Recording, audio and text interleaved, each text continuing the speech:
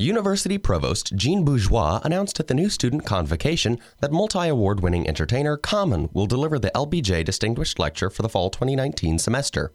Common began his nearly 30-year entertainment career as a rapper and hip-hop singer before producing and acting in dozens of films and programs. The performer has worked in public activism in recent years and is a founding member of both the Common Ground Foundation and the Imagine Justice nonprofit organization. Texas State's Common Experience Director, Twister Marquis, says Common meets many of the criteria they look for in a distinguished lecturer. He fit a lot of the things that we look for in an LBJ Distinguished Lecture speaker.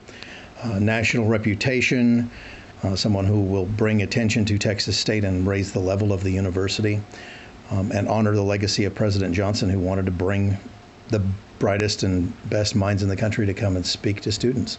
Common will come to Texas State in mid-October. The event will be open to the public. Will Wadsworth, KTSW News.